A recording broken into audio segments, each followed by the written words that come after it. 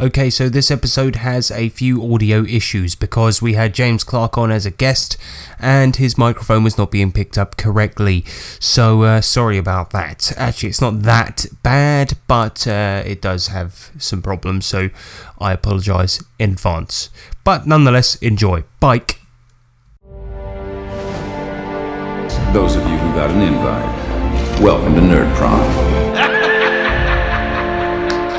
No matter where in the world you are, we're all Nerds International. With the hyphen. Okay, ladies and gentlemen, you're listening to the Extreme Gardening Cast. Extreme Gardening Cast. Yeah! Okay, and today we got a segment all about fucking geraniums, motherfucker! Yeah! Get them bulbs, get them petals ready. Stick your dick in the soil! Fuck it. Secateurs!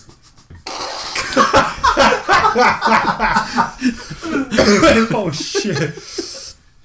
Oh, that'll do.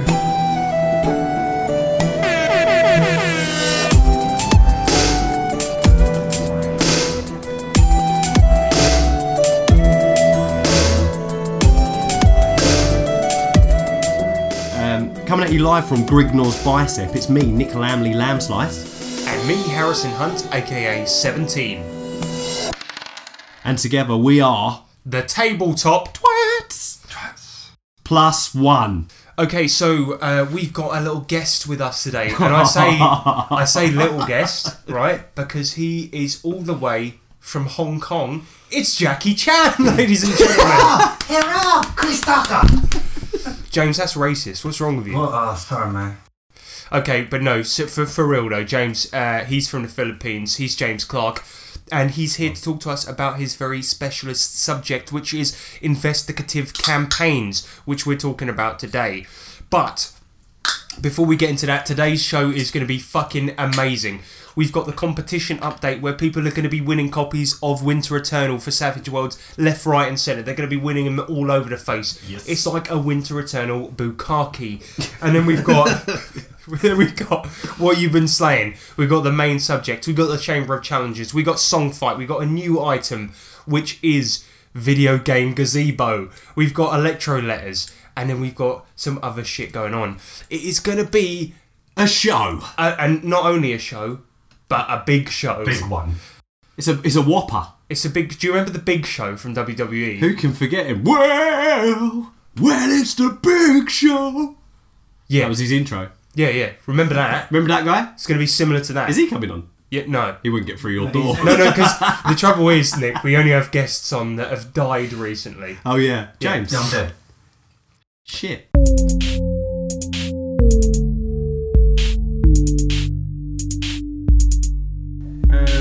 It's a competition.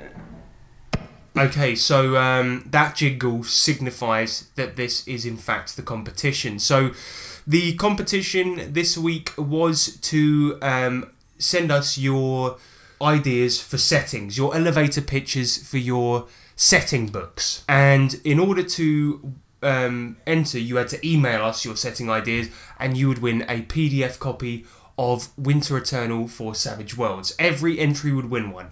But the king, the grand idea, the ultimate winner would win a hardcover copy of Winter Eternal. What? So nice. I know, it's so nice, isn't it? Right, I'll get the ball rolling. So one of our entries that came in, the first one, was from fellow colleague Manuel Salms. Okay, let's read this out. Okay, so Manuel's elevator pitch is: you play an elevator. You're an assassin killing people while they ride. I really didn't see that one coming. Oh, fucking hell. Sorry. Right. Okay. You play an elevator. You're an assassin killing people while they ride in you. You can't be too obvious or you'll get replaced.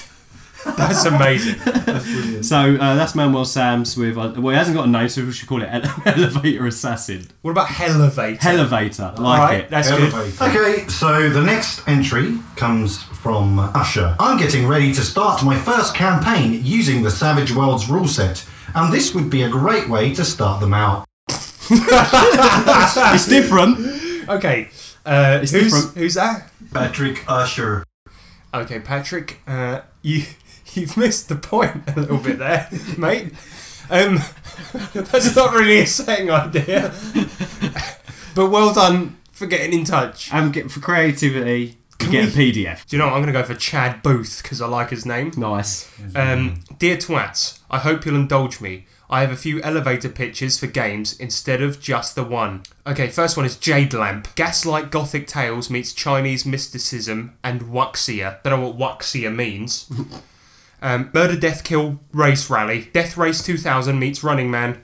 Prisoners race against each other while avoiding killer cops, mercs, and armed citizens. I don't know why I'm saying it like that. And finally, a silly one. Dance Dance Evolution. Dance-offs against other life forms to evolve and advance. Man, that sounds rad as fuck. Okay, that's awesome. Yeah. And the next entry comes in from Terry Hansen. My name. Here is my quick pitch for the setting. Anubis. Right, set in a nebula-like cluster of shifting electric gas and matter floats countless bubbles of solidified reality.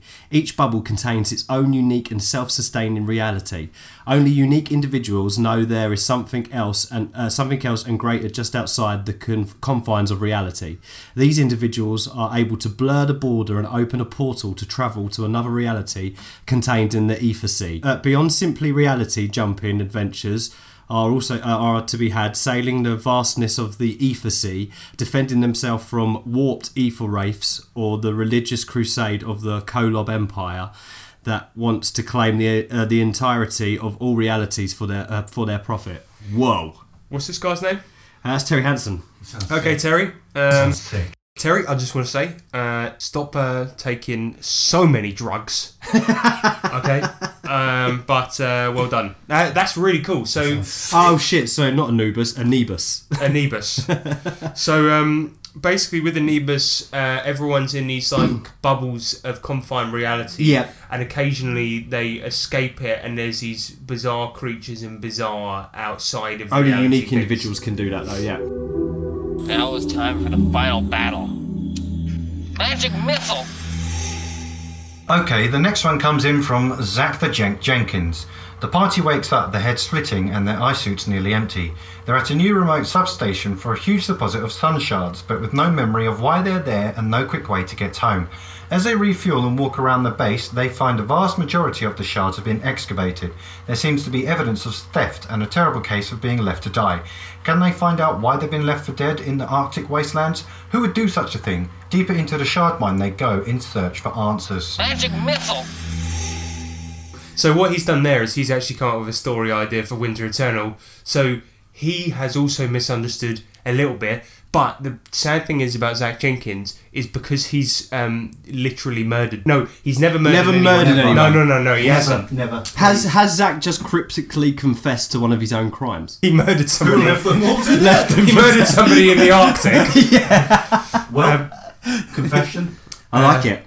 It's cool. But I don't think that's going to be a winner because he just done an idea for Winter Eternal. But nonetheless, I really liked it, and we're going to be playing Winter Eternal very soon. So I think I'm going to nick that one, Zach. Cheers, Thank you very much, man. And a PDF coming your way. PDF. You're going to get a baduff, mate. So just to confirm, Read the Malois. So just to confirm, not only do they get the hardback, No. No, they just get a PDF, mate. winner. Yeah, the winner gets a hardback copy. Yeah, so the winner, the actual winner gets both. Yeah. Oh, don't know about that. Yeah, they probably do get both. Mate, Yeah, they to be probably perfectly honest. Okay, next up, the next idea comes in from Pete Malloy. He says, hello. Hello. How the fuck did that come out? Pete Malloy. Hello. Okay, next up, I'm going to read Pete Malloy's. Hello, twats. I love the Winter Eternal review. Here's my elevator pitch. Lesbian Nazi World, June 1944. Operation Overlord, the Allied invasion of Europe failed. Nazi Germany won the war, and all of Europe and North America is ruled by the Third Reich. 71 years later, Adolf Hitler has had a sex change and is now known as Angela. Meanwhile, in the United States, she has just installed a new Chancellor, Donald Trump, in the capital, West Frankfort, Illinois. Same-sex marriage is now compulsory, and the Mexicans have built a wall to keep Nazi America at bay. Take on the role of resistance fighter in this brave new world. Regards. Brunei. Regards, Pete Malloy Jones. What's with the voice, man? That's just how it's written. That's cool. The next one's in from Morgan Ellis. Set in an alternate reality where food has also evolved from animals and has become the dominant sentient species, and humans are hunted for subsistence. I can't say the word. Subsistence. Are hunted for subsistence. Different kinds of the same food are simply evolved forms of the original. The tagline being, in this world, either you eat the food or the food eats you. Available now, Morgan Ellis. I would play the fuck out of that. Yeah, I like that as well. Just picture this huge cheeseburger running down, eating humans. That's yeah, awesome. you're like imagine like in like a normal D&D campaign where you're going through the woods, right? And it's like you're attacked by a group of hot dogs. They fire mustard at you. Yeah, that would be fucking sick. Thank you very much, Morgan. Okay, so the next one comes in from D.R. McLaughlin. Roleplay, a battle-hardened general prosecuting a campaign of extreme prejudice in this game of strategy, tactics and opportunity. Control your personal disciples of war that will determine how regimes of equal powers descend into asymmetric warfare. Players summon forth their fighting units from their randomised forces pool, comparing unit statistics to determine engagement outcomes. Defeated units are taken prisoner and augment the numbers of the victorious fighting forces. During the campaign, opportunities arise when units engage but are equally matched. It is time pray for blood and obtain a new level of conflict intensity. Force multipliers are used to calibrate the struggle for dominance until superior augmented fighting force is clear victor. The campaign continues until the ultimate commander ensures his subjugated enemy recognises unconditional defeat, surrender and loss of all available units. The fate of this chaotic world lies in the balance. Are you strong enough to see this mission through? War includes a link to online rules, a complimentary deck of 52 playing cards. Okay, so what Daniel's done there is he's accidentally made a board game. And that's one long elevator. And that's not a setting. Daniel, that's not a setting. You've made a board game. Alright? Sounds like fun. Yeah, it would be fun, but you've made a board game. Alright? So in future, don't make a board game! Okay, so the next one is from P. Snow. P. Snizzle. Here's the pitch.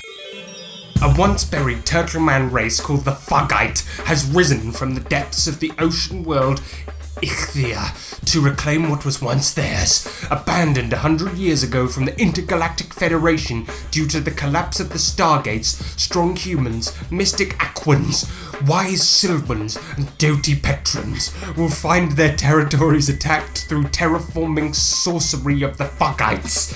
Ancient technology meets long-forgotten sorcery on islands no longer known. Thank you, Perry Snow. Bloody hell. The whole time that was being read out, all I could imagine was like a hip-hop beat behind it and it being like a spoken word form of rap. Yeah. Such a fugite. It's good. I think we should try and adopt that as a new insult. Yo, we the fugites. Peace. Shut up, you ugly fugite! Tip a 40 to the curb for my fallen Fugites. Nice. Thank you very much, P. Snow. Peace, Snow, man. Piss no. So that sounds like peace out. Yo, peace, Snow, my fallen Fugites. Yeah, I'm P. Snow and these are my fugites. And the final one's in from Matthew Imaginary Truth Jones. He's back. He's back. Hello, Harrison and Nick. So I'll start with my pitch. Oh, you forgot James. Oh, sorry, mate. You bastard. Cough. Begin speaking in movie trailer voice. Oh. Go on, come on, Nick. Imagine if you will, a world built on the remnants of a past long forgotten, the scars of wars long ago filled by the hopes of explorers, settlers and entrepreneurs heading toward the west to discover secrets of the past and the future for themselves. Coughs, speaks in a normal voice.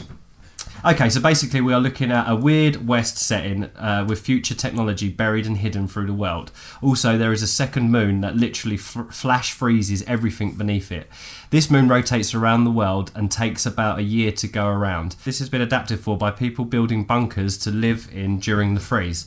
Other than that, there is no winter, and it only lasts 2 weeks. This all takes place on Earth in the United States hundreds of years after a cataclysm that was forgotten or erased. Sounds pretty rad. Yeah, it does sound pretty rad. And Matthew, you're a rad guy. But I think, right, that everyone... okay, so everyone, I want to say thank you very much for your entries. you're all a bunch of rad fuggites, and I think that you've done a cracking job. So, but I think I've realistically, right, I think there's 3 options that stood out for me, right? For the main winner, I think you're all deserving of a PDF, even that guy who just messaged to say that he wanted a PDF. But the three entries, I think, for me, that we should vote on to be the winner are Elevator by Manuel, Anubis by Terry, and Awesome Sauce by Morgan Ellis. So, right, let's all put our hands up and vote, right? Okay, so, Elevator by Manuel, hands up. Okay, so that wins. Okay. That's awesome. So that means Manuel Sams, you win a hardcover copy of Elevator by Manuel Sams. It was so out there and literal, I loved it. Yeah, me and Nick voted for that one. Out of interest, James, which one would you have voted for, Anubis or Awesome Sauce? Anubis. Yeah, that was a fair close enough. second. That was awesome. That was one where I would have totally bought that if it was a real thing. It just sounded amazing. So what we're saying is, wicked. Terry, make it for us. Get onto some publishers about that, mate. That is some deep shit. Yeah. And same goes for Awesome Sauce, Morgan, because that sounds fucking hilarious. I would play the shit out of that. Yeah, well done. Anyway, this section's gone on way too long, so let's move on. Ouch!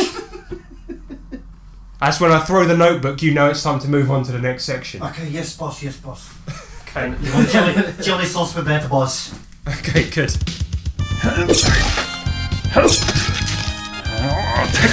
Oi! Yeah? What you slaying? This segment is What You've Been Slaying, where we talk about what we've been playing. And the thing about What You've Been Slaying is it's a clever pun. Very clever. So, this week, James, what did we play? We played some fucking Shadowrun, didn't we? Yeah, we played some Shadow Bun. And, Tales from the Buns. Tales from the Buns. So, I'll keep this really brief. This week, I nicked wholesale a story from the wonderful webcomic Dr. McNinja. And it was a... basically, obviously, in Shadowrun, it's quite a dark, grim world. But my players in the game that I'm running have got real ridiculous. So I got ridiculous right the fuck back. And this whole story, they basically stole a bunch of military equipment from Japan and flew to Mongolia to start a new military. When they got there, some FBI and CIA agents were hiring them to go into a temple, and this temple basically in secret once a year all of the world's secret organizations, the GRU, the CIA, the FBI, the MI5, all team up to pick the world's best tennis player to play a dormant tennis god at tennis in order to stop the world from ending once a year. And this year it was determined to be Federer. And what they would have to do every year is sacrifice an entire team of Navy SEALs to get this tennis player through the dungeon to get him to this tennis arena at the end. And then play this tennis god. But when they got Federer to the end, he sprained his ankle. And it just so happened that the Shadowrunners were passing through at the exact right time, and they need them to get a can of deep heat through the dungeon to Federer to heal him so he can play in this tennis match. Blessed deep heat, yeah. Yeah. Anyway, just to cut a long story really short, what happened is they got right through to the end of the dungeon, and the final trap was... What was it, James? It was like a bunch of... It was like loads and loads of mechanical sort of things. Like there was like a pathway that we could see down, and there was a tiny button on the end, but it was like there was swinging sharks that were rotating round and chomping. Like there was like big axes that were like, you know, swooping left and right, and like saw blades that were like coming in. There was almost like no way in because it was just jets of flame and shit like that. It was mental. And then Sledge, the street samurai meathead of the team, just decided to leap through and get to Federer. And then obviously he managed it. Nice. But obviously stupidly they forgot to take the deep heat through the dungeon anyway. Oh, so he was like, well, I better get Federer back through all those traps to the healer then. And so he picked him up, rolled fucking abysmally on his gymnastics roll and just held him, didn't he? No, he picked him up and tried to run back through, carrying him like a baby. With Federer over his shoulder. And of course he rolls abysmally and like in his first step just trips over a tile on the floor and dunks Federer into all of these traps. And Federer just gets chomped in half by a shark, chewed up by all these fucking saws. Like, poor Rog. Yeah, so in the end they had to beat this fucking tennis god. At tennis, and it had like 8 arms with 8 rackets in it, and like, shit. Yeah, it was fucking awesome. But cool. I think what they did in the end was this ancient civilization was technologically advanced. So one of them wirelessly hacked into it and took all the information about playing tennis and fucked it up, and then Sledge played it at tennis and beat it, and they saved the world. And then all the information that they downloaded from the tennis bot they then sold to the FBI because they were the highest bidder, and then that one of them leveraged all that information into a position on the as a senator for the Washington government. So one of the characters is now a senator, and they've now got an offshore oil rig as a base as well. Which, nice. So that's how they managed to leverage all that information they downloaded from the ancient tribe.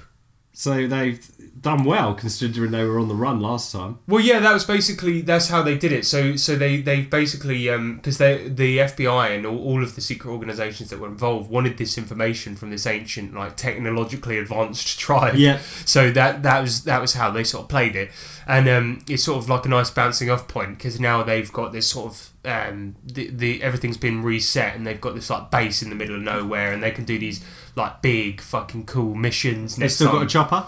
Yeah, they've still got a chopper and Nice. they've got a base. Yeah, so it should be really cool next time. We're going to cut back to them with one of them being high up in the government, and he's going to be this like beefed up motherfucker with a bunch of cyberware. Really tight suit on. Yeah, exactly. So it should be a good laugh. And James, it was your first experience playing Shadowrun, and what did you think of it? Yeah, I really liked it. You know what I liked most, which I was unprepared for myself, was the dice system. Nuff D6. It was amazing. Like, one of the players, he rolled 15 D6 at once. Amazing. I could handle that because I think I've got about 15 D6s in my collection. So Yeah. I'd be like, not a problem. Oh well, I bought that 24 pack for your stag, but I forgot yeah. it. And it's just really cool to be able to. It's just so satisfying. That's like one of the main highlights. I mean, the game was awesome, but to play a completely new system, It's always good fun. Yeah, I was just like, okay, this is cool. And as soon as you obviously understand the mechanics behind it, it's super easy, and it's it's always like it gives every single roll. Like, I was getting too excited. I mean, I had a few, like I had a bottle of wine that night. So, Oi. but Classy motherfucker. Yeah, no, I was getting a bit too excited whenever I rolled because it was like so epic. It was all these dice going. I was like, oh, and then it was like waiting as they counted up the successes, and I was like, oh. Nice. Yeah, because it's so you throw a bunch of D6s and then they're either hits or misses, and then you add them up to work out what happens. Yeah, exactly. And you played, was it Physical Adept? What's that? He wasn't physical. He was adept.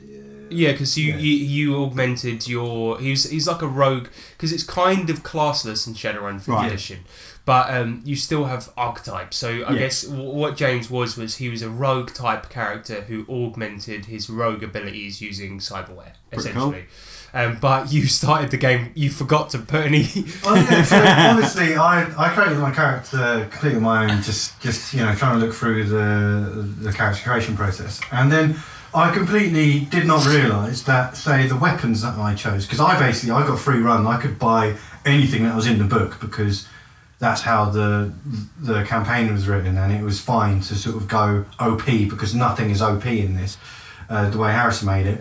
But so I had this like amazingly good shotgun, and I was like, oh yeah, how do I use that? And it's like, well, have you got long arms? Have you got long arms? I was like, what's that? He said, the skill. Have you got it? I was like, oh what? So I need the skills in order to use it. He was like, yeah. And I was like, okay, well, I haven't picked it. Got a nice shotgun, but I can't pick it up. No, I managed to. The first one I did completely unskilled. Did you get your long arms? And I did it. I managed to get it. I just said, seeing as we've only just started, just swap something out for long arms. Yeah, I did. We were 5 minutes in, and James was like, "I've got no means of attacking anything," so I was like, "Oh." You could just show people your gun. Look at my gun. Yeah. It's nice, isn't it? I know for next time, but yeah, I felt like a right noob then. It was really hilarious. You got bunned. It was good though, man. We had a magic user, we had a street samurai, we had a physical adept, we had a hacker, a drone rigger. It was fucking awesome. Well, I know what Street Samurai is because I'm playing one. Oh yeah, you're playing one in old Savage Warhammer. In Savage Shadowrun. Savage Shadowrun. When we just started. That's what Savage Run, yeah. Savage Bun Run. In addition to that, I just wanted to talk about quickly, I went to London Anime and Gaming Convention where they had an RPG room. I won't talk too much about the other shit, but in the RPG room, oh my god, it was amazing. They had loads of tables. What? Yeah, I'm not shitting you, man. Man. It was Lots of tabletops. I'm talking 4 legs. Oh, fuck. Well, tables. originally we wanted to make a tabletop podcast just about tables. But then we thought we better put something on the tables, so we talked about RPGs. Exactly. Yeah. So it evolved from there. But yeah, wow, man, that's That was the fucking evolution of this podcast. So you saw the original podcast? Yeah. And I went in there and I thought, let's play some RPGs, right? But I was more excited about the tables, so I was pretty glad there weren't any on there. No, the point I'm trying to make was there was fucking nothing going on once again. Every year. Nobody fucking organises anything. There's one guy that's in charge of it, and all he's doing is standing around. I spoke about him on the GURPS podcast. He's the big dude. It's brilliant! Yep, he's the Brian Bless. Yeah. Loves Maid, and all he's ever doing is he's standing there. What happened when you told him that you had already played Maid? He was already crestfallen. Yeah, he loves Maid. He loves wearing a dress. Power to him. But the point is that he was just stood there, right? But this year, I went up to the table because there was a stack of books, right? Stack of books that you could go and play, right? Mm-hmm. And they had D&D 5th edition, they had Shadowbun, they had loads of stuff. And I went up and I was like, oh, maybe they've actually got some organised play this year. Maybe there are some games I could join in, you know? And I went up and there was a bunch of these books there, right? And I'm going to bleep out every instance of when I mention the book because I'll get to this.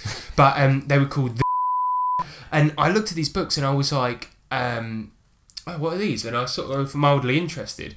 And I was like, oh, these books are cool. And this guy came up and I said, I was just looking at these. And he was like, oh, I wrote them. Out of nowhere. He was hiding, waiting for someone to go near that book. Yeah, and then I was like, oh, cool. They look pretty cool. I do a podcast. Would you mind if I interviewed you? And then we sort of got chatting about his books, and I interviewed him for a bit. And I was going to play it on this podcast, but I'm not going to because as he started talking, right, instead of I was like, so what sort of system is it? And he's like, we'll get to that in a minute. But let me tell you, D&D 5th edition is shit. Fucking Shadowrun shit, Pathfinder shit, it's all shit. Everyone should be playing my system because it's not shit like all the others, which are shit. And have I mentioned they're shit? And I was like, yeah, I don't know if I like this guy that much. In the end, not a usable interview. So I was like, it was just slating Warhammer as well, wasn't it? Oh no, Games Workshop. Yeah, you beef slating with Games Workshop. Okay, so maybe people out there can figure out. No, I won't say actually, because he did tell me that he once made a product the Games Workshop published, and they shunted him a little bit, and he was really bitter about it. That's why. Anyway, there was no organised play, right? And like, all they do is they stack up a load of books and say, if you want to come by and play, then do. And it's like, okay, cool. Like, I've never played an RPG before. You know, I'll go by, read the fucking 500-page Pathfinder rulebook and sit down and play with Then try and find some people to play and then hope they've got dice on them. Yeah. Hi, guys, I've never played this before, but I'm going to try my best. So there's no organisation whatsoever. No. They need to sort that out. I think what they hope is that people get on the forums and then go and play with each other. But it was a little bit shit. But afterwards I went down to Orc's Nest, which is a local RPG shop in London, and I went and bought Bubblegum Shoes, so that was pretty cool. But anyway, that's what I've been saying. And you guys been playing any shit? I just wanted to mention a Kickstarter actually, that I have backed, which looks pretty cool, guys. I think you'd like the sound of this. It's called Fear's Sharp Little Needles. It's an official Call of Cthulhu product, but it's done by Stygian Fox Publishers. It's they're a licensee, I think. And it's basically Fear's Sharp Little Needles is a grand collection of Call of Cthulhu 7th edition scenarios in a modern setting, easily convertible to 6. They focus on the darker aspects of horror role-playing, and as such are recommended for a mature audience. More inspired by True Detective and Hannibal than pulp horror. So it's like more of a gritty kind I saw James's face light up then. He's a big Hannibal fan. Yeah. He literally just turned around like a meerkat. You were like, Hannibal? Hannibal? So it sounds really cool. It's a they're modern Cthulhu settings. They're more one-shot-ish. They're like a big bunch of separate stories, and they're grittier, a bit more darker. But whoa, Nick. Yeah. What's Call of Cthulhu? Shut up. So it's got 17 days to go as of 17 tastes. 17 taste to toe as of now, and it's up to 25,000. It's doing well. It's funded, but it's we want the stretch goals. So yeah, I just wanted to mention it because it looks fucking cool. So go check that out. And if you're into modern Cthulhu, then give it a go. So I will be slaying that eventually when it comes out, but I thought I'd give it a mention before the Kickstarter finishes. But yeah, that'd be fun, and I thought I'd give it a mention. Wicked, bruv. Right, so that's what we've been saying. Should we move on? Yeah. All right, bye. Main. Subject. Main. Subject. Sorry.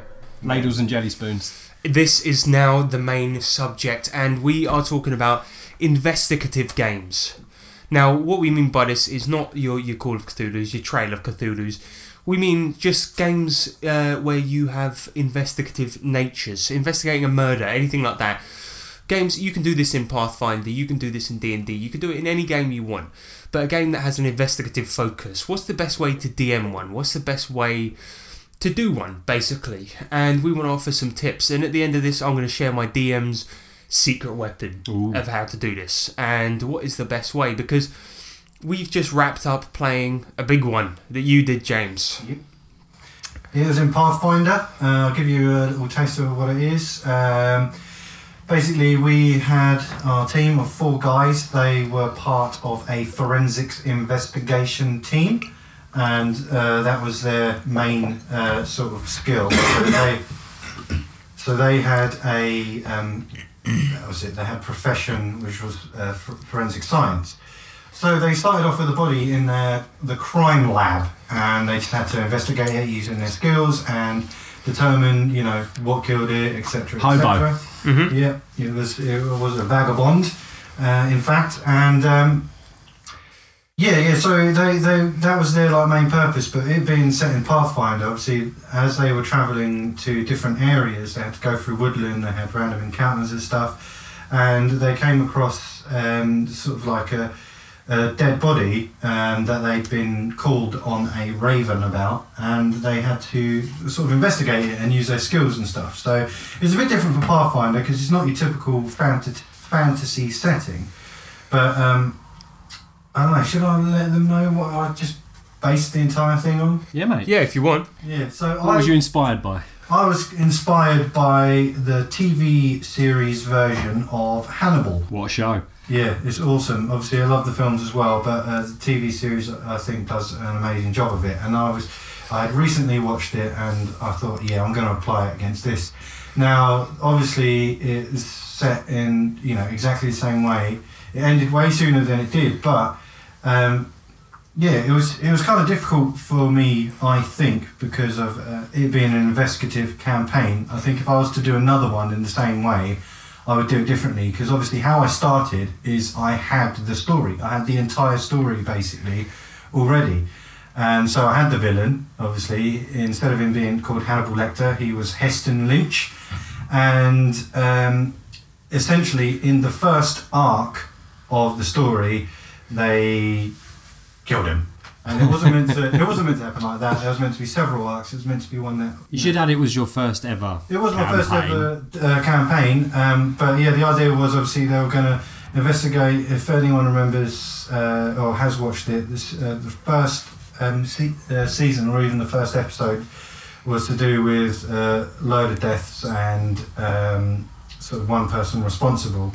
Now, it sort of came to the end of that after 8 episodes of us playing it, so 8 sessions, and then they just got suspicious of my version of Hannibal Lecter and investigated him, had a massive fight and killed him. So they mofo down. Well, the thing is because it's Pathfinder, we had our suspicions about him and decided to follow them up. Now, if this was Cthulhu, for example, right, if we had our suspicions about him, you know, it wasn't like we had suspicions as in hard evidence or facts, right? We just had our suspicions we thought he was involved, didn't we? we just think, okay, this guy's a bit of a creep. That was it. That was all our suspicions were. So all we did, right, was we were round his for a bit of dinner. That was it. And I used hypnotism on him. And while he was hypnotised, I quickly said to everyone, right, let's go have a look around his house and see if we find anything suspicious. We did, and we didn't find anything, right? And then when he came back round, we all pretended like we were just in the middle of conversation. We were like, and so I said to her, banger, I hardly knew her. And then we all laughed, and he sort of came back round and was like, oh, well, what the hell happened? Yeah. But while he was hypnotised, we got Larry, who was the paladin of the group, to do Detect Evil. And he detected what James said. What did you say?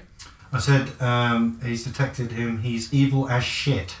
Yeah, and so then we left his house, went to the pub, this goblin pub that we always seem to end up a friendly local goblin pub. Yeah, and Larry just said, sorry for my language, guys, but I detected that he was evil as shite. Yeah, and so from that point we were like, well, we're part of an investigation team that is, supposed to be for good, so we have somebody that is evil as shit. So it's not that we knew that he was involved in the murders. We didn't have any evidence for that, but we knew that we had somebody in our organisation that was evil as shite. Yeah. We knew that for a fact because this is a spell that tells us that for a fact. So whether he's involved in the murders specifically or not, we knew that there was something wrong. That's bad, yeah. He's a so bad we guy. had to get on this train of investigation, and we had to get that train out of the station and get it to its destination. That's right. Yeah.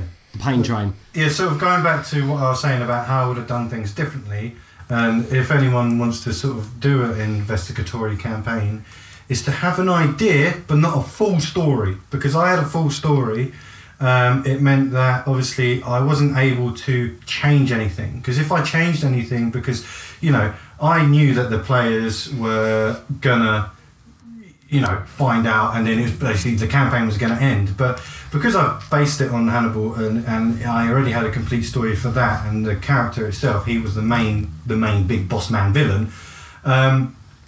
If I changed it, then I would have just, that would have just been cheating. I would have cheated the story that I've created. So my tip, and the way I would do it differently, is I'd create a beginning and sort of let the story evolve as the players go along. I mean, that was a few tips that I got from Harrison and like Nick and Sean and that, because they were all in previous DMs of our group, is that obviously they've got, instead of having the full story to begin with, just have an idea of how to start it and then slowly piece it together and make it bigger as it goes along. So yeah, there's no way of me sort of cheating the players out of it, because they did really well to get to that position. It would have been unfair just to change it, and it was awesome, and they enjoyed it. So I'm pleased with that. Well, we did really enjoy it. I think the fights were pretty epic. They were awesome, because I think that part of what you felt was like. At that point, like, we sort of... Part of the reason it ended so quickly, and we'll get into the final bit, because the final bit was really interesting, but part of the reason it ended so quickly was because we got suspicious and used Detect Evil, right? But, part of the reason it ended so quickly was because of that, and like you said, you had it in your head all along that this guy was going to be the villain, and that was the logical conclusion of the story, and as a result you couldn't really change that, because that was the end of the story. And if you'd have sort of more made it up as you went along and had this more fluid story and just had the beginning, maybe it would have gone on longer, because you could have had it, maybe you could have changed it at that point. Yeah, I had the option to change stuff, and I even, I was even contemplating it, but I came to, the conclusion, like I said, that if I do change it, then it's no longer the story I came up with, and then it's cheating, because... Yeah, because all this groundwork was already set up, because all the other clues that we come across so far all pointed to the fact that he was involved. Do you know what I mean? And if you'd have changed it at that point, like you said, I think cheating is kind of the right word, isn't it? Yeah, if you'd have changed it at that point, it's not, because the DM can't really cheat in that aspect. But I was going to say, it's not cheating for the players, because the players still would have had fun, and then the story could have evolved into something different, but it was just cheating to myself. Exactly, it wouldn't have felt quite as genuine, do you know what I mean? Yeah, because the story that I created, they would no longer be playing. It was just like, but this is the story I have, and they're playing it, and this is happening, so they've just got to it way quicker than I anticipated. But you know what? Sometimes that's fun, and it did end up in this really really great climactic thing, because let's go over what happened in the end. Because okay, so if we're glossing over quite a lot here, basically what happened was we detected that he was evil, so he basically he was responsible for the murders. Okay. But we detected he was evil, so we had our suspicions and we wanted to investigate him. Mm-hmm. So what we did is we invited him to the pub, and the idea was that we were going to poison him with knockout poison. Yes. And oil of Taggart. Oil of Taggart. Yeah. And what we needed to do was we invited him to the pub, but we did it too hastily because I didn't have my spells. Shit, I didn't have many on mine either. And we needed our spells because we needed to get to his house once we'd poisoned him. Right? That's right. And we was needed going to get him drunk as well, wasn't we? And then exactly, and we needed our spells because I had knock, so I could unlock doors. I had detect secret doors. I had all this shit that we needed to properly search his house. Yeah. And we needed to get some money together before he arrived at the pub. So we took my oven. We took my oven from my house and sold it to this shop. I convinced him that it was a magical oven. We then used those funds to buy the poison. We got it to the pub. We had this whole night where we were trying to get him really, really pissed. We had to get the goblins on side first of all, so we put the groundwork in there. Do you remember the hushed conversation you had with the goblin bartender? Yeah, we got the goblins on side. All a lot of of this. money. It seemed to be going well. And then we got the poison in his drink. And just as we got the poison in his drink, he tipped it right the fuck out. Mm-hmm. So at some point, and James revealed this to me yesterday, what happened? As they were trying to cover up the fact that the poison was being put into the shot that he had, got around the shots at the Goblin Bar, and one of them went up to the bar to get it all ready and hand over the poison and get the Goblin to put it in there. But just as everyone was shouting, what were they shouting? It was, what was the type of drink it was again? It was Scutton. Yeah, which is something. Going, it was like a really strong goblin shot. Yeah. So everyone was going Scarton. And at that precise moment, when the actual players around the table were shouting that, I said the words in my Heston Lynch's voice of detect poison. But because they were shouting, they didn't hear that. So that's just I didn't cheat the way into it. So they didn't hear it. He detected that there was poison in his drink. So as soon as it came over, got handed to him. He just lifted it up, poured it out, and said, "What is this? It has poison in it." Wasn't pleased, yeah. Like that. And then they were all just like, "What the fuck? Like, how do you know that?" And obviously, because they were so confused, it was kind of all hell broke loose at that point. We fucking, and then this huge fucking fight ensued. Yeah. We didn't want to kill him, right? We were trying not to kill him. Didn't want to. But we ended up killing him. But the point is that in this huge fight, what happened was that he was, what was he? He was part cleric, part rogue. A 5th level rogue, a 5th level cleric, and a 7th level bard. And then, so our party was trying to fight him. We hog-tied him.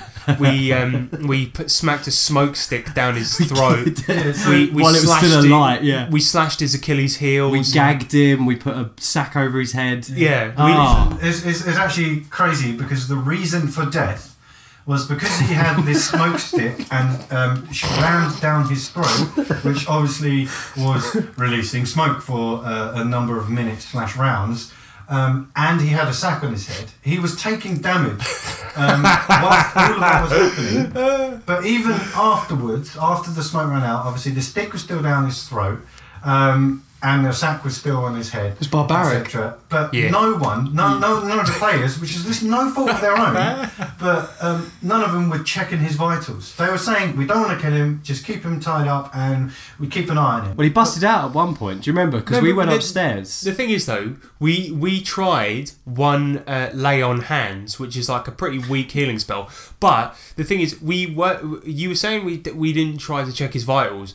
We did say we didn't want to kill him, but we weren't that concerned about not killing him. Yeah, no, they didn't really care that much. Anyway, we then locked him. We locked him in the goblin basement, right? Yeah. And then Nick and I went upstairs at midnight, and when the clock struck midnight, Yep. we then I was concentrating on my spell book. You were concentrating on praying to your druidic gods or meditating, whatever. yeah. Yeah, you were meditating, and we were getting our spells back. We somewhat successfully managed to concentrate, get our spells back.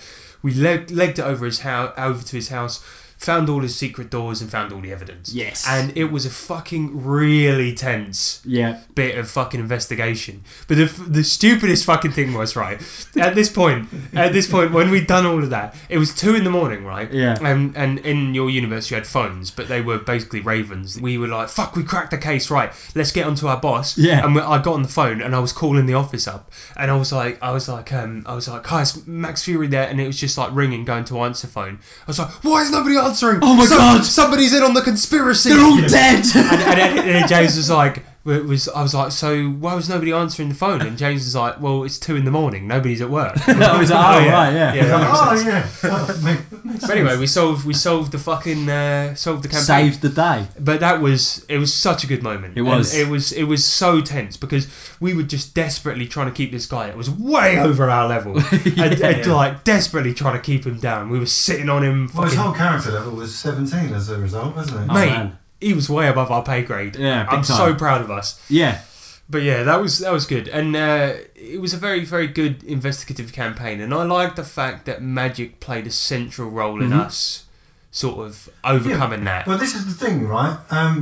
In Pathfinder, we're not used to magic as far as our experiences, because we've never been like a wizard or anything like that. All of our previous characters, I've always been a rogue. Sean's always been, was he before? He was a fighter, wasn't he? Yeah, no, he was a monk. He was a but monk. then Monk, we've yeah. had a cleric in a previous I was game. a but gunslinger. It was Ryan, and he sort of more went for combat magic. And Yeah. it's just He killing turned into a fools. tank. So didn't he? we weren't used to all this other magical stuff that you could do, and obviously I tried to sort of recreate the sort of magic in different ways. So the way sort of, it was like a modernised. That's what I really liked setting. about the setting. It was a modern world, but with Yeah. a magical element to it. Yeah. But magic was more an everyday thing as well. So it was quite. Yeah, I don't so know. It was really cool. I loved the feel of it. Yeah, everything was sort of powered by blue orb stones. Yeah. And yeah, so as soon as those depleted, you needed more.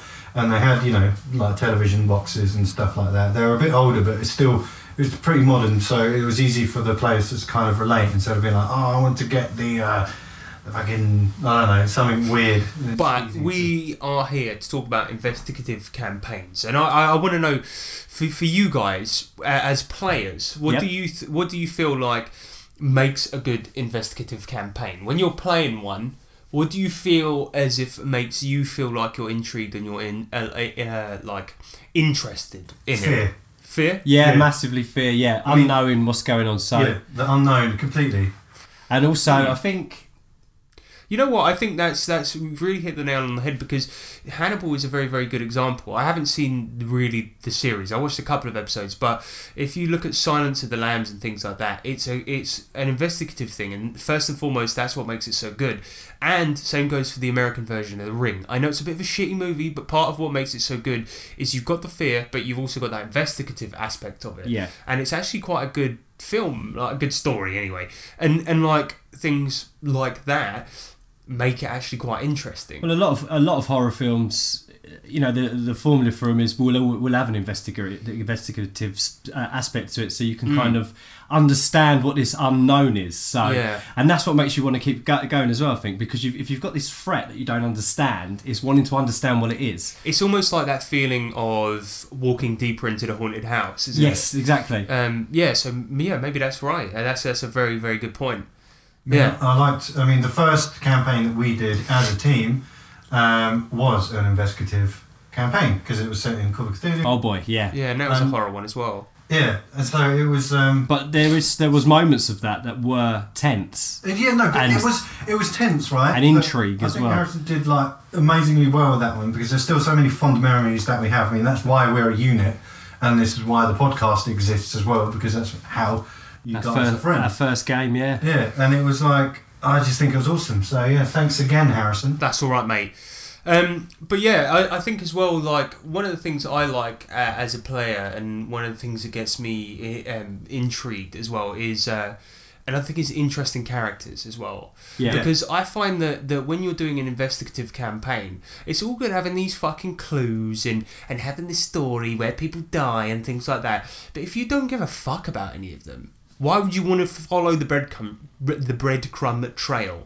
Why would you want to bother with any of that shit when nothing is interesting? Personal investment. Yeah, you have to have personal investment, and I get it. Like that really goes for any campaign. But like, if you're doing a regular killing shit, slaying monsters campaign, you don't need to have as much personal investment because you're cool because you're getting XP and loot and shit. Yeah. With an investigative campaign, when the story is really the main focus, when the intrigue and the interest is the main focus, you really need to have interesting characters and story for it to realistically actually like be interesting. Definitely. And to want people to investigate and find the clues, I think. And it's how I suppose it's also like having different personalities within the game in that kind of way, and focusing on that kind of stuff is how people look at clues and inter-party interaction between stuff. Because if you've got fear involved, you're going to get a lot of situations where some people don't want to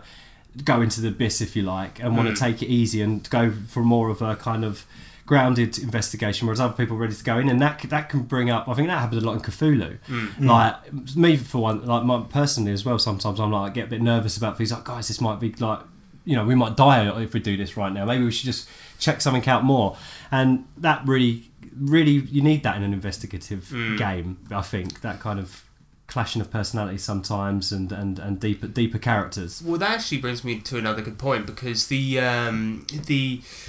clashing of personalities is another good thing that often leads to different solutions of clues. And one of the things, I don't know if you guys experience this in your maybe in DMing, but like, when the players have run out of fucking ideas and you want them to follow the breadcrumb trail and go along to a certain point of the story and they're just not getting it, what do you do? Because I think I've got a few solutions. Some games nowadays, for instance Cthulhu, have luck or something like that, where you can just roll if you're a pussy and you can't figure it out. And if that fails as well, you've got like the ideal roll, which is literally idea or giveaway, basically giveaway. If you're so much of a dickhead that you can't figure it out, you give them. Surely you just got to present the clue in a different way. Surely, yeah, or something. I don't know, like. Just make something happen, like, as opposed to being like, okay, so we're all stuck, or just saying roll intelligence. Yes, you definitely need to get to this area now, and like, instead of trying to like point it out and make it obvious and therefore not fun, a good way to do it is to be like, okay, so this happens. Like, I don't know, fucking someone storms in and they're shouting and moaning about something crazy going on in this area. You'll be like, right, well, we don't know what to do here, so we're going to go investigate that. And little do they know that's exactly where they need to be. Like, it'll be something linked, but it won't be the exact thing. Yeah. And if it's high action, then you just kind of think quickly, don't you? Yeah, so maybe give, like, a story reason for them to go to the place, but it's not the exact link thing, and then while they're there, they might find it. Yeah. Something like that, rather than just a fucking roll that gives them the fucking clue. Because we didn't get it, guys, but if you check the bookcase, then... Yeah, it's so uncreative to do shit like that. I hate it. But I always find in my brother's one-shots, his Cthulhu one-shots that he does, it's so funny because he doesn't ever offer... He's quite harsh in that respect. He never offers a roll intelligence and figure out what it is. He never goes, roll intelligence, oh, you seem to remember this. He never ever does that. So what always ends up happening when we're shit out of ideas, we just tend to brute force it. We'll be like... Oh, we can't remember what to do. Does anyone have any ideas? And Sean will just sit there like completely quiet and he'll give us nothing and we'll be like, alright, well, we think it might be something to do with the cult, so let's just go there and just beat people up until we figure it out. That'd be it. Like, but it's still, I mean, that's still investigating. It's a means to an end, though, isn't it? It's a form of investigation. Yeah, exactly. It's beating people up. Interrogation, so whatever. If they want to be a couple of chickens who go their entire lives without experiencing the unrivaled thrill of an RPG, that's their business. I've been playing for like 13 years, you stupid bitch. Then prove it by playing. Go fuck yourself. Just to wrap the segment up, I have a secret weapon with investigating investigative games. If you're a DM, I'll just write this down. that I wanted to share with people. Ooh. And I've used this once as a DM. I've used it several times actually, but I've applied it to investigative games once. And basically, there was. I've said this many times, I think, with regards to dungeon puzzles, and this is create problems but not solutions. Yes. Now, how this applies to investigation is really, really simple. So, in a dungeon, if you want players to feel great and like they're geniuses, come up with a puzzle, right? And when they've, offer absolutely no solution to it, just have a button, have it do something weird, and have the players interact with it until they do something that you think is significantly good enough, and they've spent a significant amount of time, and you think it seems intelligent, and then go, yeah, the door opens, right? They'll feel like geniuses because they've come up with the solution. Yeah. It will feel cool because they've done it, and it will seem like a really cool puzzle that you've come up with. Now, you could do that with investigative gameplay as well, because I did this with my Cthulhu Investigators School campaign. It was a one-shot that I did, right, where they had to discover the source of this portal that was opening up, right? That was fun. And it turns out I was going to have any one of 3 items be the source of the portal. Yeah, just one. Yeah, and in the end, I made it so that it was all 3 of the items. But that's because that's what it was me and Peter that played it with you, wasn't it? And, yeah. We found one of these items, and then we're just like, okay, but it can't be just this because we heard something that was said beforehand, or we read something in the game that led us to believe like, okay, so this is part 1 of the thing. It must be 2 other things, and then we managed to sort of tie it all in together. And I thought that was a cooler solution, so I just changed it on the fly, and it made a much better story. So like what I did is I waited for these guys to sort of investigate it. They sat down, they discussed it, and they went, I think it's all 3 items. And I think at this point, every day, all 3 of the school clubs are meeting. They've got all of the items, and each one is an artifact, and that's opening up the portal. And I went, that's a great solution. So that's going to be it. Yeah. So when they got all the items together, I was like, the portal opens up. It made the both of them feel like geniuses because they'd come up with the solution. Let's be honest, was better than anything I was going to write. And then and then actually it made up for a really cool story. They've got all 3 of these clubs that previously hated each other together. We had a big team as a result, as opposed to just going in sort of solo, which would have been... And a suit and a suit in end, really, isn't it? Yeah, so what you can do, if you want to come up with a really, really cool, probably better for short campaigns maybe, is come up with a mystery, and just come up with a mystery, chuck your players into it, and watch them go, and just see what they come up with. And when they come up with something that you think is really clever, makes a cool story, and is awesome, and they spent a significant amount of time and had a significant amount of fun doing it, then say, well, that's a solution. Yeah. And then that's it. That's my DM's secret weapon. Thanks. So that's it, and that's investigative gameplay. That's a few little tips from us, a little discussion. I hope you guys have enjoyed it, and I hope you enjoy investigative games. Because we do. We love her. Yeah, we love it. You. What are some good investigative? Just to wrap this up, what are some good investigative games out there though? Although we've said you can do it in any system, what are the best ones out there? I would say Cthulhu. Gumshoe. Yeah, well, Cthulhu's the king, isn't it? Yeah. But you've Gumshoe's geared for investigation. Well, that's like saying what's the best sword and sorcery RPG, and then going D20. Oh right, okay, yeah. So obviously you got things like Trail of Cthulhu. Trail of Cthulhu. You got there's Bubblegum Shoe. Yep, teen investigation game. Fear Itself. Fear Itself looks pretty rad. Was it Night's Dark Agents? Night's Dark Agents, yes.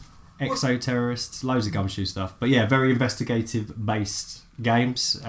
Winter Eternal's quite good for that kind of stuff as well. You could probably do it in GURPS as well, actually. Oh yeah, GURPS would be pretty awesome for that. Yeah. In fact, it has Savage got Worlds. some pretty good rules for that in there. Savage Worlds as well, you could do it in there. So there's lots of good games out there if you want to do strictly investigative games. But do it in whatever system you fucking like, you idiots! James did.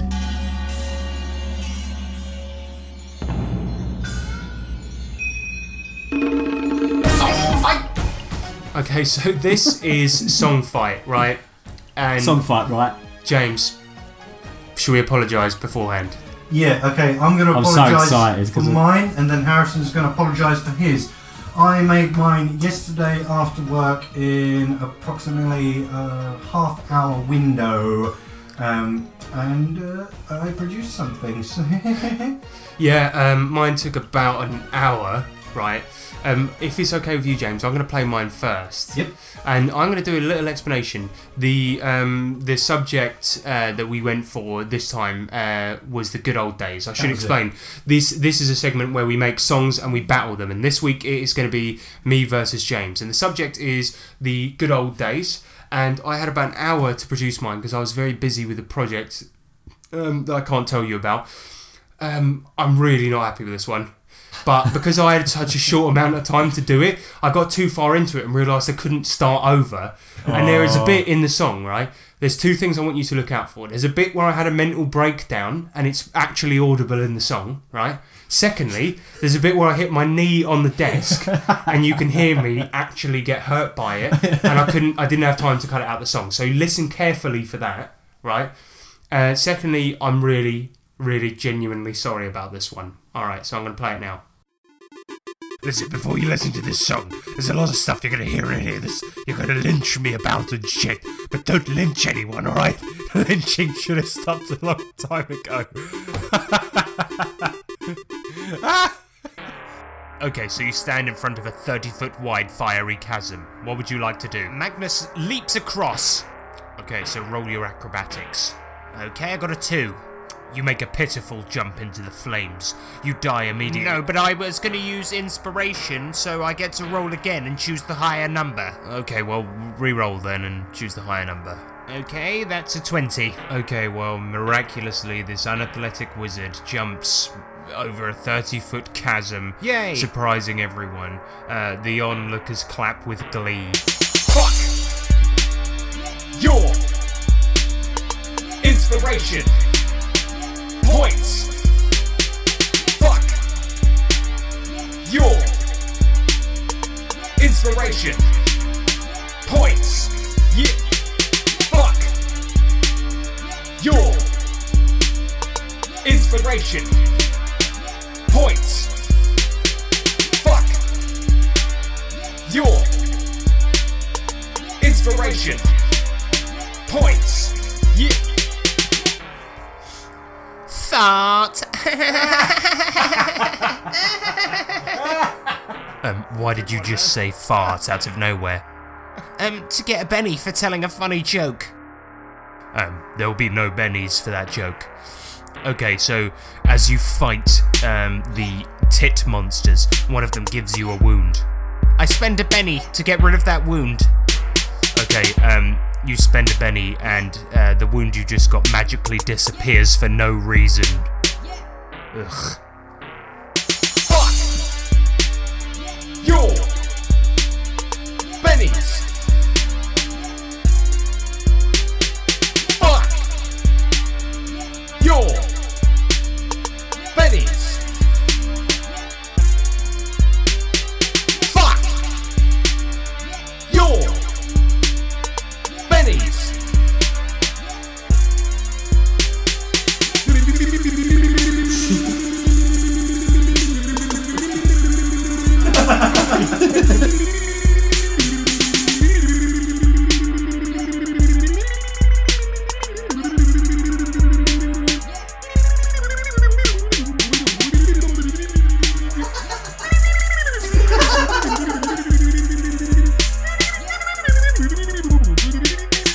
Just to be clear, I really like D&D 5th edition and Savage Worlds. This song is merely poking fun at both of them and having a laugh, so lighten up once in a while for fuck's sake.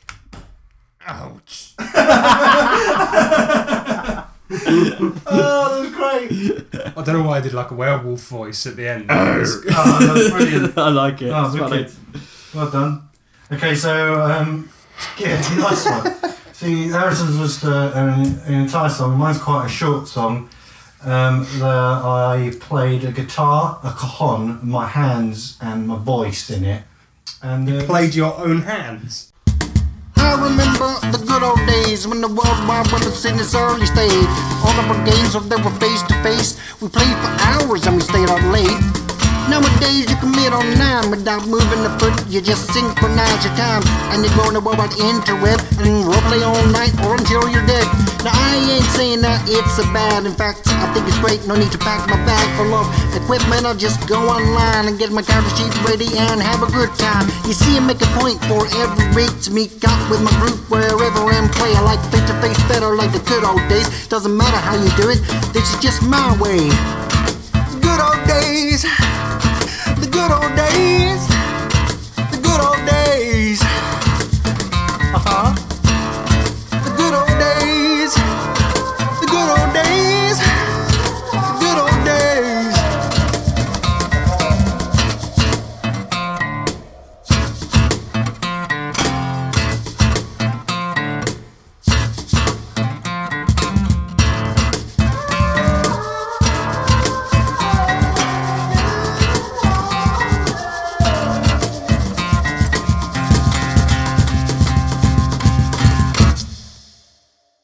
Man, that was Very so far good. above the quality Very, of very anything good. we've done. That's brilliant. I'm really annoyed about that. That's awesome. Because that actually showcased actual talent. Yeah. I'm really fucked off.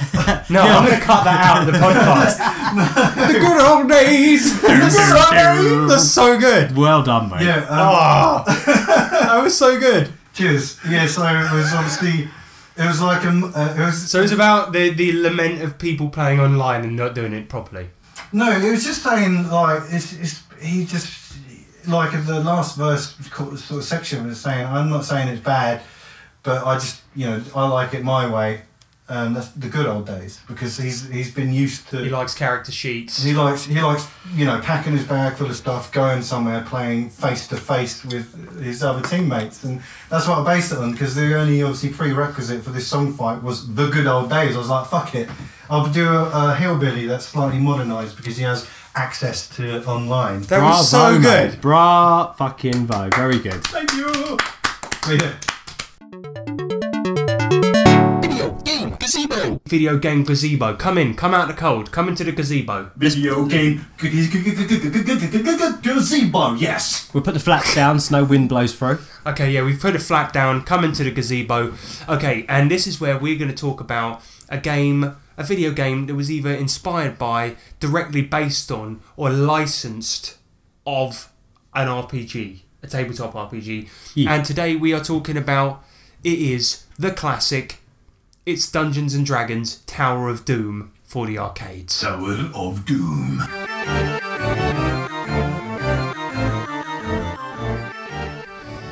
Okay, now this is an absolute fucking classic of a fucking video game. Fuck. And I have spent... This is probably one of my favourite video games of all time. It is a side-scrolling beat-em-up, and it was released in the 90s, early 90s, I think, by Capcom and TSR, and it was released in arcades. It didn't really get released in England, so you have to play it on an emulator. And I know there's people out there, they're saying, but that's piracy. But you can buy it on Xbox Live now, but you can buy a shitty version that's balked and all glitchy if you want. So go and fucking pirate it, because they fucked it on Xbox Live. But this is a really, really good beat 'em up where it has leveling up, it has selecting items, it has different classes that you can play. You can name your guy, right? And you guys are going to like this, because you can name it, but you can put swear words in there and it just fucking allows it. Nice. So I was playing it this morning to get a little refresher, and this is the first of 2 games, but I was playing Tower of Doom, and I called my guy Cunton. So yeah, I played as Cunton the Dwarf, and I got to the Displacer Beast boss on 1 credit. Anyone that's played this game before will know that is an amazing feat. But this game, it's plays kind of similar to Golden Axe, but good, and it's got multiple routes, unlike a lot of beat 'em ups did at the time. It's got leveling up, as I said. It's got item shops where you can buy items, and it's got a magic user in it who can use various spells and scrolls and things like that. It stays quite true to D&D, except that it's a very sort of hack and slash. You get to beat the shit out game. of everybody, yeah. It's got a story that's utterly nonsensical, and every time you insert a coin, it says, "Welcome to the D&D world." Welcome to the D&D world. which is fucking awesome. So, anyone that is worth their weight in salt, get this fucking game on an emulator on your computer now and fucking play it, because it is a great video game. And if you like D&D or you like role-playing games, go and play this. There is a sequel, but we'll talk about that another time. D&D Tower of Doom for the arcades. Great game. I think this might be our sweariest segment yet. Go yourself. No. So that is the video game Gazebo. Angry sweary gazebo. Get the sweary bitch. So get the fuck out of the gazebo. Yes. You need to beep loads of that. And that's the gazebo. Video game gazebo. That's the last time we're doing that. Welcome to the Chamber of Challenges. Chamber of Challenges. The Chamber of Challenges. Chamber of Challenges.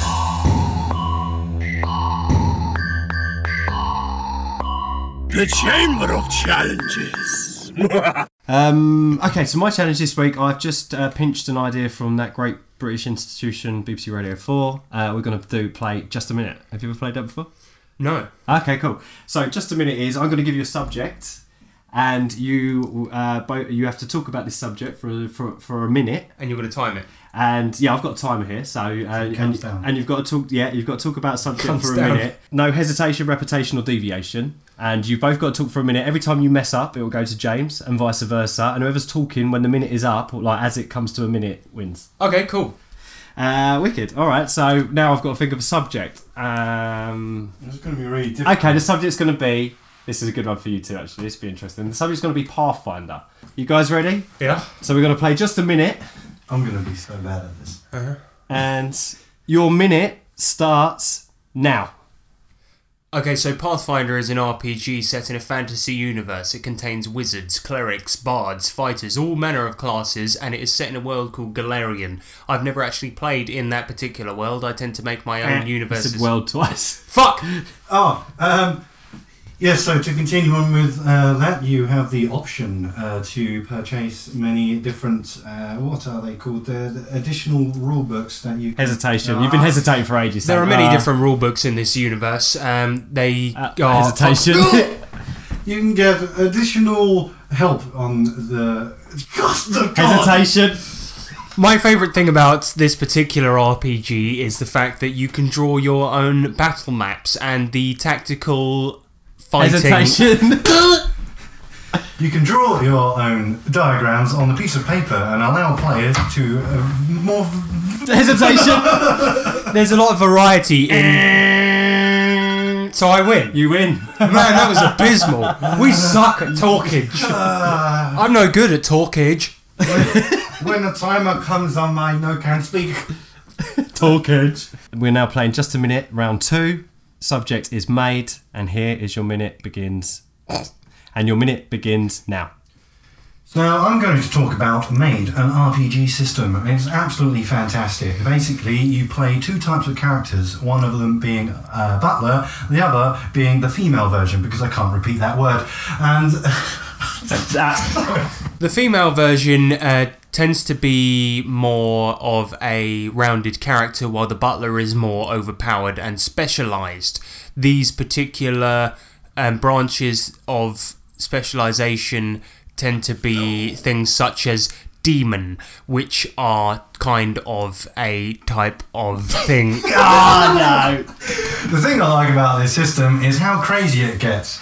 There's loads of different things that can happen and stuff. No. Such as you can have random events, which there is a giant table of different random events that happen. Bugger! You cunt! Quick. Sorry, yes, you can roll from this table and you roll a 666. One apiece.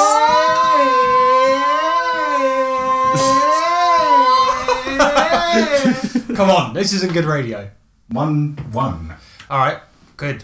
Should we do one more round to see who is the champion of one more minute? What's it called? Just a minute. Just a minute, okay. One more minute. Okay, so let's do it one more round. Call of Cthulhu. Call of Cthulhu. Let's go. And your minute begins now.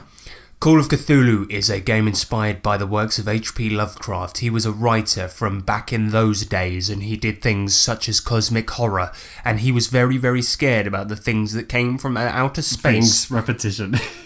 I like cock, but not that version, because that's the abbreviation of this system. It is fantastic, and it uses a D100 system where you roll 2 consecutive D10s and have Hesitation. A percentage which determines your roll, and that means that you will determine how well you do on any given task. This will be related to a number on your character sheet which shows how good you are at any given ability. Now, these abilities can range from... Fuck! Hesitation. These can range from anything from photography to cartography to electronics. Yes! I am the champion! You get the minute. He's just beating him up now. Mummy! You win the minute. In the future, you will be able to send a letter from anywhere on the planet. This is the future. This is the Electro Letter. So this is Electro Letters, and this is where we read out your mail, which is siphoned to us through tubes in the Matrix. And we channel them through our brains and mouths into making them into audible form. From which we can all enjoy as one collective mind. Exactly. So, Nick, what is the first Electro Letter? The first Electro Letter is from Jay Pearson. Oh my god. Yeah. Jamie. King of the RPG owner. Of the RPG The landlord. Yeah. Yeah, the new landlord of the RPG brewery. And Jamie says, if a paladin bangs a hooker, is it okay as long as she believes in the same god? It depends on the law of the particular state in which he bangs said hooker. Okay. Doesn't it? Well, if it's lawful, yeah. Well, paladins have to be lawful, Nick. So if it's prostitution, if prostitution is legal in that town, then it's all right. Yeah, breaking no law. Exactly. So gods don't talk religion when you're doing that kind of stuff. No, because it's always a turn off. Yeah. Well, unless you're into that kind of thing. That's true. Yeah. Talk holy to me, baby. Let's talk about that Bible. Yeah. Right. Yeah. Wicked. Thank you very much, Jamie. Thanks, Jamie. And from that question, we have another profound question that's come in. This is from Sean Hunt, and Sean asks, "Do you lick a dick a day?" Classic. Do you? And I think you tricked something else. Hold on. Do you lick a dick a day? Do you lick a dick a day? Lick a dick a day. Do you lick a dick a day? James, do you? No, mate. Brilliant. Don't get Do you remember any of the... Well, this was a classic question in England where you go up to somebody and they wouldn't know what it meant. So you go up and go, do you lick a dick a day? And they go, yeah. Or you go up to someone and go, and your div say what? And then they go, what? And you're like, idiot. You're a div. Or you'd go something like, dickheads are deaf. Or no, you go, dickheads are deaf. And they go, what? And you'd be like, you didn't hear it, so you're a dickhead. Oh, he puts, as Sean said after in brackets, probably best you say yes. But probably best to say yes. So no, he's trying to get us. Oh, no. You have to wake up very early in the morning to catch us out, Sean. Yeah.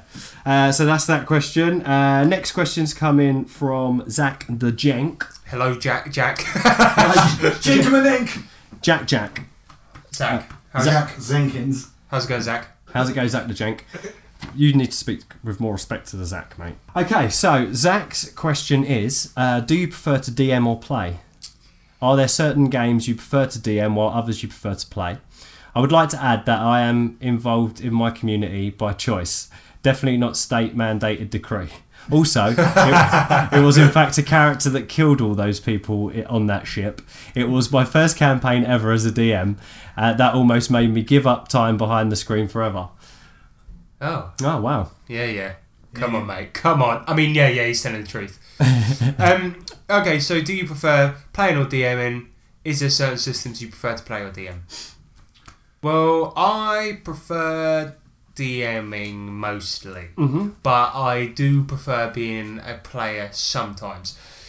I love playing. When it comes to Savage Worlds, I much prefer being a player. Yeah.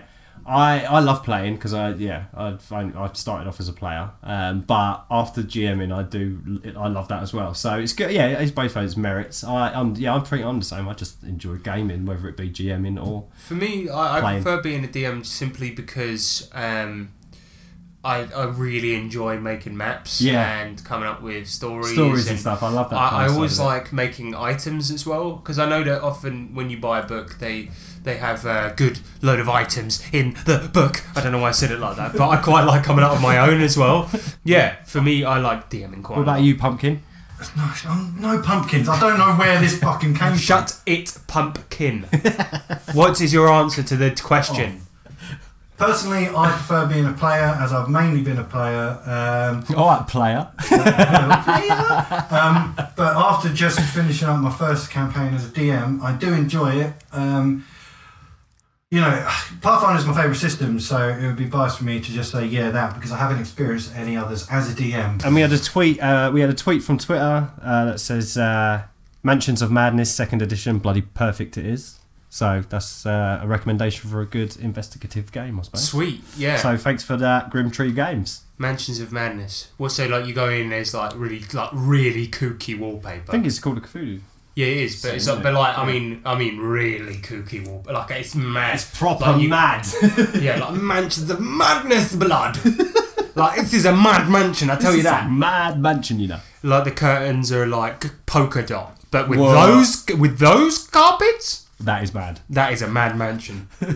Yeah, that's the game. And that's 2nd edition. Brilliant. Yeah. And we've had one more question from Manuel Sams, and he said, our Sundered Skies group just survived the big battle, 5 against 44. What was the biggest engagement you ever fought in a game? And what's your take on mixing systems for a game? Example, using D&D for character play sessions and Axis and Allies for realm versus realm battles. So first question is, what's the biggest battle we've had? Okay, so the biggest battle I ever fought in a game, I've got 2 examples. And the first one I ever did was when I DM'd the free pen and paper Fallout RPG. I put a link in the description of the last episode. I'll put it in this one again because I'm trying to get people to fucking play that game because it's wicked. Right at the end, the whole campaign was based around them trying to get back into their vault to get revenge on the people that kicked them out into the wasteland. Oh yeah, that's it. Anyway, what they did is they eventually recruited a bunch of raiders and launched a massive attack on Megaton and just all the people in Megaton. It was the same world as Fallout 3. Nice. So it was just then with 100 raiders or thereabouts, something like that, versus all the citizens of Megaton. And in my version, it was a lot bigger. So it's about 100 or so raiders versus about 100 or so villagers in Megaton. And it was a huge fucking fight. And all they were doing was taking these raiders and their big army to go and get the mayor of Megaton. You know, that black guy with the hat. I forget what his fucking name was. In this, he was called Django, specifically said wrong because it was a joke, an in-joke. Anyway, the point was is they were going in to get him, and then when they got in, they found that he wasn't there, and then he came up over the hill in like one of those giant mechs that you get in Fallout, like Liberty Prime. Oh yeah, of course. Anyway, so it was a big fight of 2 100 versus 100 armies fighting with the giant mech in the midst of this battle. Nice. And it was fucking awesome. Oh man. Yeah, so that was the big climactic fight of the whole campaign. So that was pretty sick. That's pretty cool. And the other one, it wasn't in terms of volume of people, but I think it was the end of our GURPS campaign with 2 giant mechs fighting with the party of people fighting on top of the 2 mechs fighting in space. Cool. That was pretty rad. That was cool. I threw a horde at you guys in my zombie game, didn't I? And when you tried to sneak around, and there was about 40 minis on the map. Oh, that was pretty cool. Yeah. Yeah, but we ran away. But you just ran away. But it was cool. That was fun. I think that was the biggest ever kind of potential battle that I've flung out. That was good fun. Oh, we avoided one as well on GURPS when we broke through the toilet. There was a helicopter with a massive army outside, and then we went down. We ran away. The sewage system. That was going to be huge. Yeah. Yeah, we were surrounded, weren't we? So There you go. And and his second question was, what's your take on mixing systems for a game? For example, using D&D for character play sessions and Axes and Allies for realm versus realm battles. Can I say that if you think it can work, then just do it, because Harrison managed to merge, Pathfinder and Call of Cthulhu together. We went into we were in the Call of Cthulhu. Oh, yeah, I did, yeah. And then we went into a portal that put us in the Pathfinder system. That was a lucky coincidence, though, because I wanted to merge the two worlds in this portal, and I was quite lucky because I basically shot first and asked questions later, because one of the characters, your character Nick, was a gunslinger and he was going into the Pathfinder universe, and thankfully I found out then that Pathfinder had rules for gunslingers, so I was able to recreate your character in Pathfinder. That was awesome, yeah. But yeah, you can do it. I know that Sean was planning on doing a GURPS game and then having Car Wars be part of it, but those systems are really easily meldable. But I think it's easily doable. I mean, they used to have back in the day for Warhammer. They had another game where you could do for the big realm battles there. So I can't remember what it was called, but it was like Citadel or something like that. I can't remember, but yeah, that would be fucking awesome if you had something like that, like Axis and Allies as like the big world fights, and then honed in and had the battles played out in some other system. That'd be sick. But yeah. I think it's a great idea, personally. Definitely. Yeah, why not? If you can make it work, then do it. I'm sure, and if anyone can, Manuel can. Let's move on. So thank you everyone for your letters. We appreciate them very much. Keep them coming in. We love you. We love hearing from you. You are good. And best ones. You're the best ones. Mm-hmm. All the ones. They're the best ones. They're the best ones. Uh-huh. All right. See you later, guys. Ladies and gentlemen, may I have your attention, please? We're now ready for takeoff, so please fasten your seatbelts. Bring up the shout out. So this is the section of the show where we give shout outs to our Nerds International colleagues, and this show we're talking about it's the big man himself, the big MC, the Bob Funk. It is Manuel Psalms. Yep. He's the king presiding over the Veiled Manuel RPG show, otherwise known as the Veiled Fury Entertainment RPG show. Yeah. And the thing I like about that the most, Nick, is the handsome guests. Yeah, they got some What do pretty you think how handsome the guests are? Matt Stark ravishing. He's a male model, and then he's got those other two male models on there as well. Them guys are pretty cool. So basically 3 male models. I think that's the most male models on any show. On any RPG entertainment show ever. Yeah. Right? That's kicking it off with that. Just that. Second of all, Savage Shadowrun, a conversion that he himself made. Mm-hmm. Kicking it off with that. Yeah. Right? Third of all, Chicago, right? The Windy City. Mm-hmm. Kicking it off with that. Kicking it off with Chicago, right? yeah. Thirdly, right? Fourthly. Fifthly, right? Fucking really great story. Kicking it off with that as well. Bloody hell. How many more things can you kick it off with? It's proper kicking it off. It's proper kicking it off right here. He kicked it off so hard, I don't even know what's going on. I don't know if he can kick it back on again. He's kicked it off so hard. Where's it gone? He kicked it off so far, it's gone into fucking stellar orbit. Yeah, it's the biggest kickoff I've ever seen. This is so so what we're trying to say is go and check out the Veiled Fury Entertainment Manuel show. Yep, it's great. Yeah, James, you checked it out yet? Because it's kicking off, mate. It's kicking off. Kick the right fuck off. What was your favourite bit about it, do you think? The bit when it kicked off. Oh, exactly. No, but specifically about the content. What was your favourite bit? You know, like the bit like when it just kicked. No.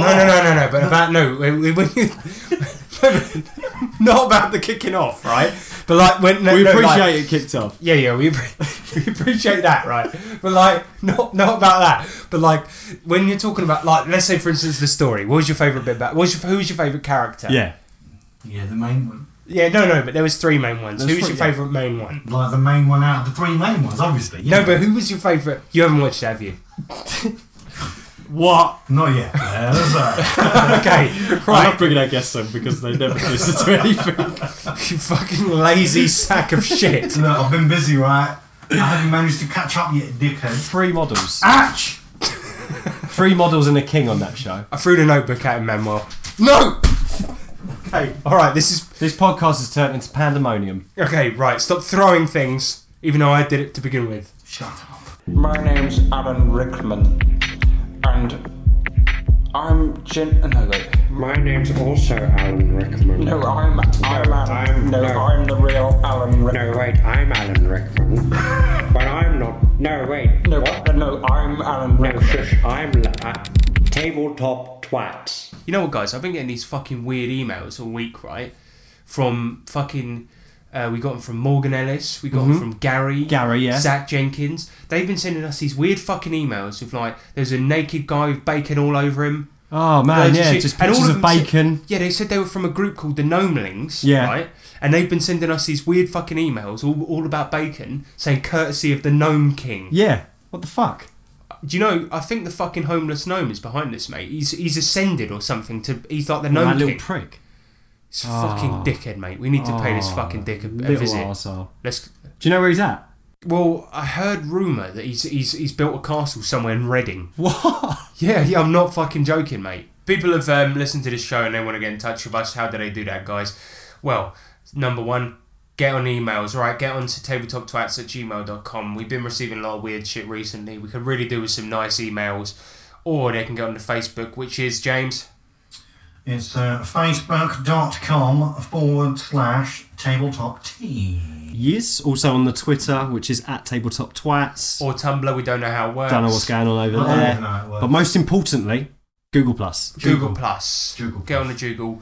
And lastly, send us your fan mail. Yes. To my address, which is...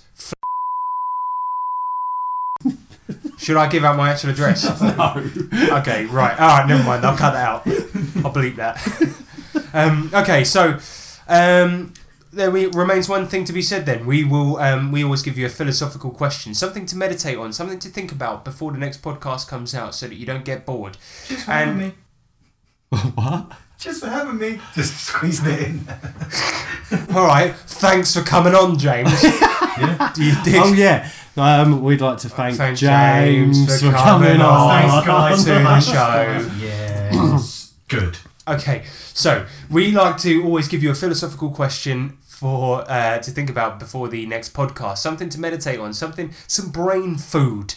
All right, and today will be no exception. Bear in mind, we always give you the answer for the last one on the next podcast, and today will be: how did the cat get in the bag in the first place? And there remains one thing that needs to be said before we end the podcast, one thing that unites us all, one thing that brings us together and makes us one. It lets us know that we are in fact one being, that we're all connected, and that we are one person, and that no matter what, no matter how society and corporations try to tear us down, that we are all actually one being, and that together we can make change, we can make this world a better place, and that thing is... Chicken McBosh. Yes! Good bike!